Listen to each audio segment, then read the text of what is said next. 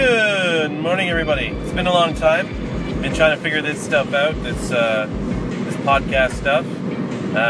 Right now I'm driving into school, and I just had some thoughts on my mind. A couple things came out this week would be the Fuji X-E3, getting a little gear acquisition syndrome, and that's mainly a part due to the fact that when we look at what just came out from Fuji, they just released a super small compact camera with the capabilities of the X-T2 and the X Pro 2, and when looking at that size and the fact that it shoots 4K at the same time, it's like, why would you spend the extra $800 on the X Pro 2? Like, I mean, the main differences between the two are size and, I don't know, I think functionalities, they're pretty much the same.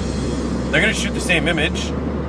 I would almost even think that the X-E2 can even have will probably have a little bit better autofocus as well. Because the X Pro 2 was okay for focusing, and then the X-E2 came out, and it was, professional DSLR level of focusing. So I'd almost assume that the X-E3 is basically the same thing. Anyways, for me, I've got the X-T1 and the X100 original, and I think that I might be due for an upgrade on one of those two.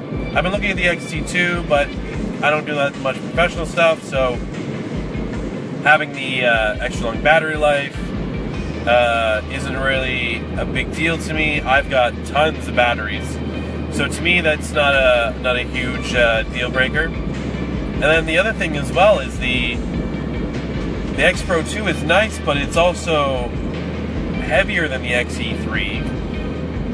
I don't need the optical viewfinder because I never used it when I owned the X Pro 1.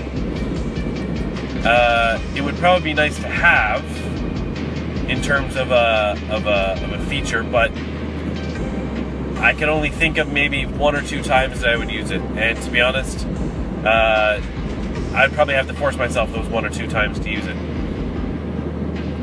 So when looking at the map of cameras that Fuji has, for $2,000 for the X-T2 and $1,800 for the X Pro 2, I'm kind of leaning towards the cheaper X-E3. At $1,149, it's got majority of the same features. I still have a viewfinder. I get the same sensor, the same processor, a microphone in, no headphone out, but I'm not doing anything, professional wise. If I do start to do like vlogging, it's got a microphone input, which is fantastic. So I think I might go with the X-E3. And then some little bit more news today, or yesterday, that came out was the Apple iPhone X, or the 10, as they call it. And, lately I found myself shooting a little bit more with my phone, just due to the fact that I have it with me. And I forget who said it, but, the best camera you have is the one you have on you. And to me, my phone is always on me. So the iPhone X has got my attention with dual lens. The screen I could really care less about. It's a cool feature, but the edge-to-edge is nice, but I think the cameras for me are what really pique my interest. The portrait mode and the portrait lighting mode, which is insane. So yeah, I think those two pieces of equipment would be awesome. Of course, I need the money, which would be happy if I just stumbled upon it, but I look forward to possibly getting the X-E3 and testing it out and maybe doing a quick review, and maybe the iPhone X, but I'm also still waiting on the Google Pixel 2 and see what they offer.